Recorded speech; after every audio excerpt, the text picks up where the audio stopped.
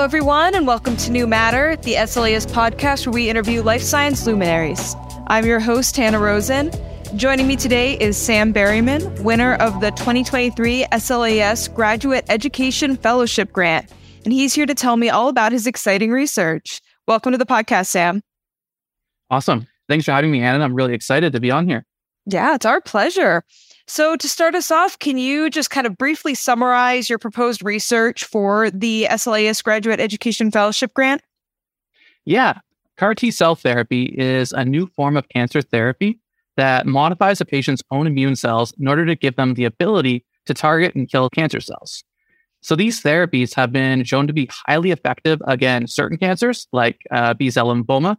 However, a major challenge in the application of these therapies is that many of the modified immune cells don't actually participate in the killing of the tumor cells as intended. At least that's the way we see it. And this variability increases the potential for side effects, as well as gives rise to higher dosage requirements that results in greater cost and reduced accessibility for patients. So in order to determine why only a small subset of those CAR T cells are functional, I'm working on developing technologies to study these cells at a single cell level. And we're sort of developing this new platform for investigating this based around our nanowell devices.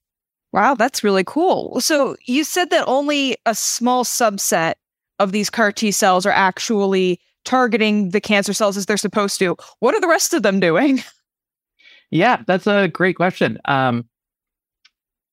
So they're still secreting cytokines and behaving how they normally would because they are a T cell. And that's kind of the problem here, is that we're putting them into the patient and they're not behaving as expected, but they're still contributing to some of these side effects. And it's a large number of them too. We've had some of our experimental studies where we start looking at, like 50% having sort of a low behavior and even 25 to 30 literally doing nothing when they interact with cancer cells. So if they're still, releasing cytokines, are they then, killing healthy cells in the human body? Yeah, they're almost killing the person, to be honest. Wow. So one of the big risks with this treatment is this thing known as cytokine release syndrome. That is caused by all of these extra cytokines being released at a super high level. And it can cause issues ranging from like a small fever in the patient all the way up to organ failure and neurotoxicity. So there's major complications that are associated with this therapy that we want to try to mitigate. Yeah. Oh, yeah, absolutely. I mean, those sound like some pretty major complications. So how often are you able to use, or I shouldn't say you, because presumably you're not doing this with the patients, but how often are doctors able nowadays? Is this something that we're actually able to use in a clinical setting where patients are receiving CAR T treatments, or is this something that's still in the theoretical stage? This is absolutely in the clinic. It's being used, although right now it is quite expensive, depending on where you're getting it. I believe there is just a massive number of clinical trials for other cancer targets. Like I said, it really started with B-cell lymphoma, which is kind of interesting because B-cell lymphoma, right, is B cells. And it turns out if you just kill all of the B cells, you eliminate the cancer and the B cells will come back later, right? They'll regenerate. That was the proof of concept with CAR T cells, where they said we can target B cells and cure cancer in these patients. And it has been quite successful.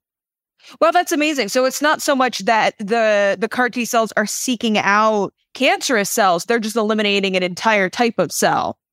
Exactly. However, I don't want to just say that's what they're doing, because there's so much research right now on trying to identify cancer markers on cells and then tuning the CAR itself to be able to recognize those cancer markers. And that almost gets to the point where it's patient specific. Mm. Can you tell us, I feel like we always see CAR T written out. What does the CAR stand for in CAR T cell therapy? Yeah, exactly. So the CAR stands for chimeric antigen receptor, and the T, of course, for T cell. So we take a patient's T cells and then it's modified using a lentiviral carrier. So this genetic material is inserted into the genome so that it will sort of create this receptor, which is then presented on the surface of the cell. So does the success of this treatment, because you said that we're taking the patient's own cells, their own T cells, and genetically engineering them. So does some of the success or failure for these treatments depend largely on the patient themselves, or is it more of how we're modifying the T cells? Yeah, and that is a great question. That is really an aspect of our research where we're trying to say that, there's this heterogeneous population of T cells, not just on the specific subsets of T cells that we know, but even among those subsets. And that behavior is going to be different patient to patient. And we need to start understanding why and what's causing those effects. Because if that's our starting manufacturing material, we need to characterize it a little bit better. So how is your research going to go about solving this problem?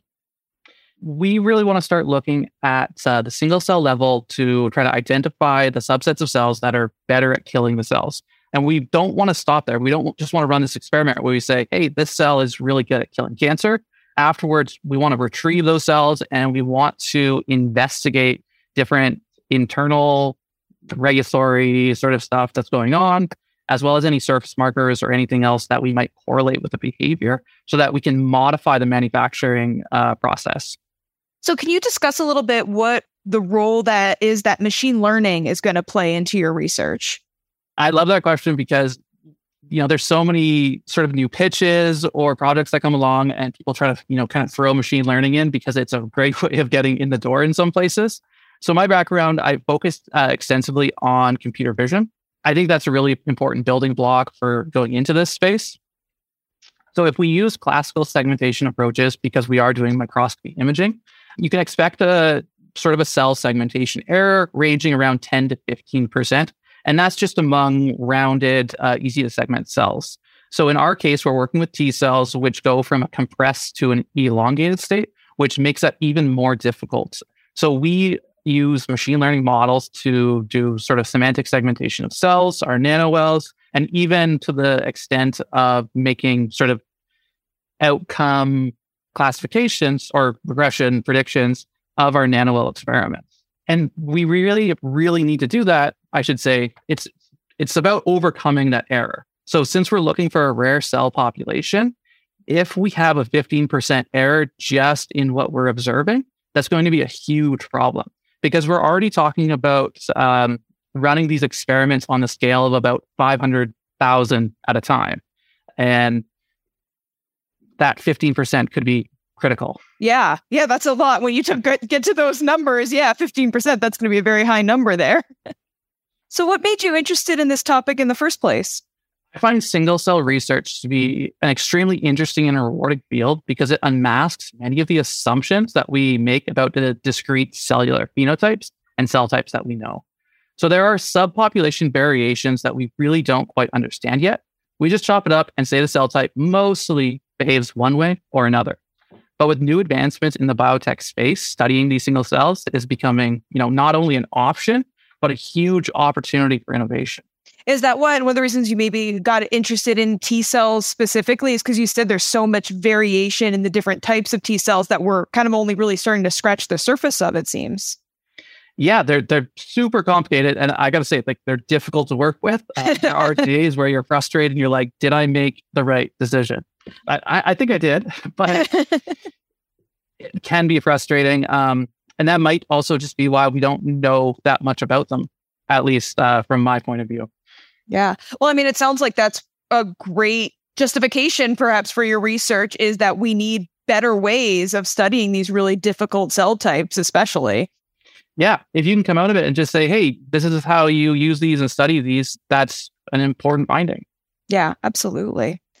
Well, that's really exciting. I mean, it sounds like really important work. And I definitely can relate to the desire to want to do the research on something that no one else is doing. And then you get started doing the research and you're like, oh, this is why no one else is doing it. It's because it's really, really hard. But perhaps that's where the best innovation comes, is when you got to solve that problem. Someone's got to anyway. Yeah, if you tackle an easy problem, it's, a lot of other people are going to be working on it as well. Yeah, where's the fun? Where's the fun in tackling the easy problem that's already been solved? Yeah, you definitely learn a lot more from doing something difficult. Absolutely. So can you tell us a little bit of, how will this SLAS graduate education fellowship grant help you with fulfilling all of these research goals? So I believe the SLAS fellowship offers me an excellent opportunity to establish connections with peers in the community. And, I'm not just saying that to sound nice. I've already started forming these new connections. So just last month, I attended the SLAS conference in San Diego, where I was giving a talk. And that conference was a huge help in facilitating contact with current and new suppliers, but also in initiating conversations with new partners and collaborators. And I can't stress enough how helpful that was for my research. It actually resulted in changes to my experimental methods. Just 3 days after the conference, I was back in Vancouver and I had a rep from the conference in our lab talking to me about solving some of our problems. And quite literally today, I have 2 new products arriving to our lab from suppliers that we're testing out, or another one that we're forming a new collaboration on a study with. And those are both that we met at SLAS, and that's just today.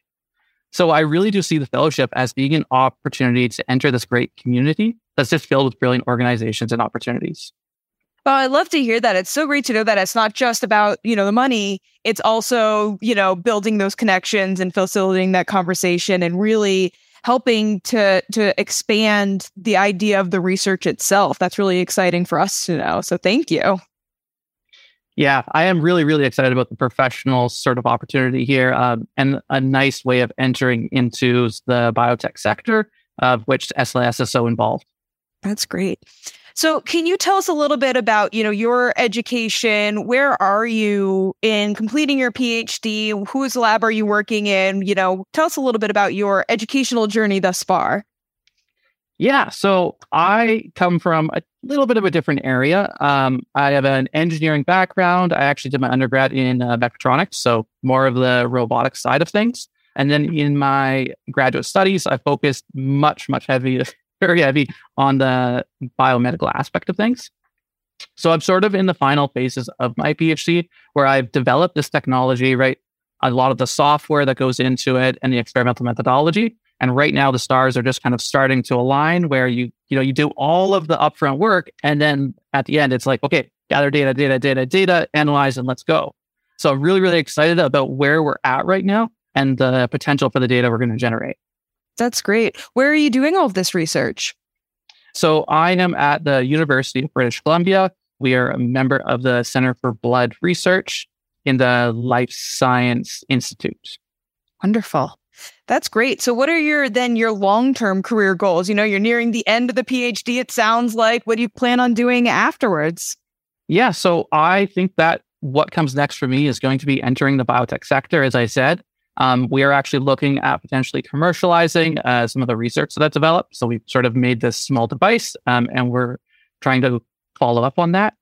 But I really think that I would like to end up in this area of single cell research and trying to delve deeper into it in more of the private sector sense. That's fantastic. Well, once you do get your startup up and running, we have a great opportunity at the SLAS conference on Innovation Avenue. So you'll definitely have to come back when you've got a big fancy biotech startup to exhibit. Yeah, I mean, if things work out, it could be a really good opportunity going through this fellowship. Wonderful. So do you have any advice for some young PhD students out there who are trying to obtain funding for their research? What advice would you give them? The advice I'd give them is, don't give up when you get a rejection, because you're going to get a lot more rejections before you get accepted. But also make sure that you have a sort of a really close communication with your professor and senior members of your lab. Because anything you write or develop or send, you need to get other eyes on it. You need to have them reviewing it. It doesn't have to be you alone trying to develop that writing material. But other advice that I might give, and this is just something that I found really successful, say at my talk at SLAS, for my research, I actually created a brochure. So when you go to give a talk, sometimes it can be a little bit upsetting that you go and give a talk and there's not many people in the room, right? And that can be a little bit frustrating for you. And you don't feel like you reached the size of audience that you wanted. So I made this brochure, and 3 days before my talk, every day I was going out and I was trying to find the people that I wanted in my talk. And so I spent 3 days recruiting people just to come listen to me. And that was actually very successful because in my talk, I had a rather full room, and that is going to lead to more opportunities to talk to people and make these connections. Wow, that is a fantastic idea. That's not something I've ever heard of anyone doing before. And now that you say it, I'm like, why aren't people doing that? That's such a good idea, especially if there are specific people that you really want to attend your talk. Yeah, go seek them out, especially if you're later on in the conference. That's a brilliant idea. Yeah, I'm like, maybe I shouldn't have said anything. I should have just kept it to myself. Not a year from now, that's going to be the trend. Everyone's going to be doing it. They're going to be handing out brochures, passing out cards. You're going to start a new wave in how people approach conferences.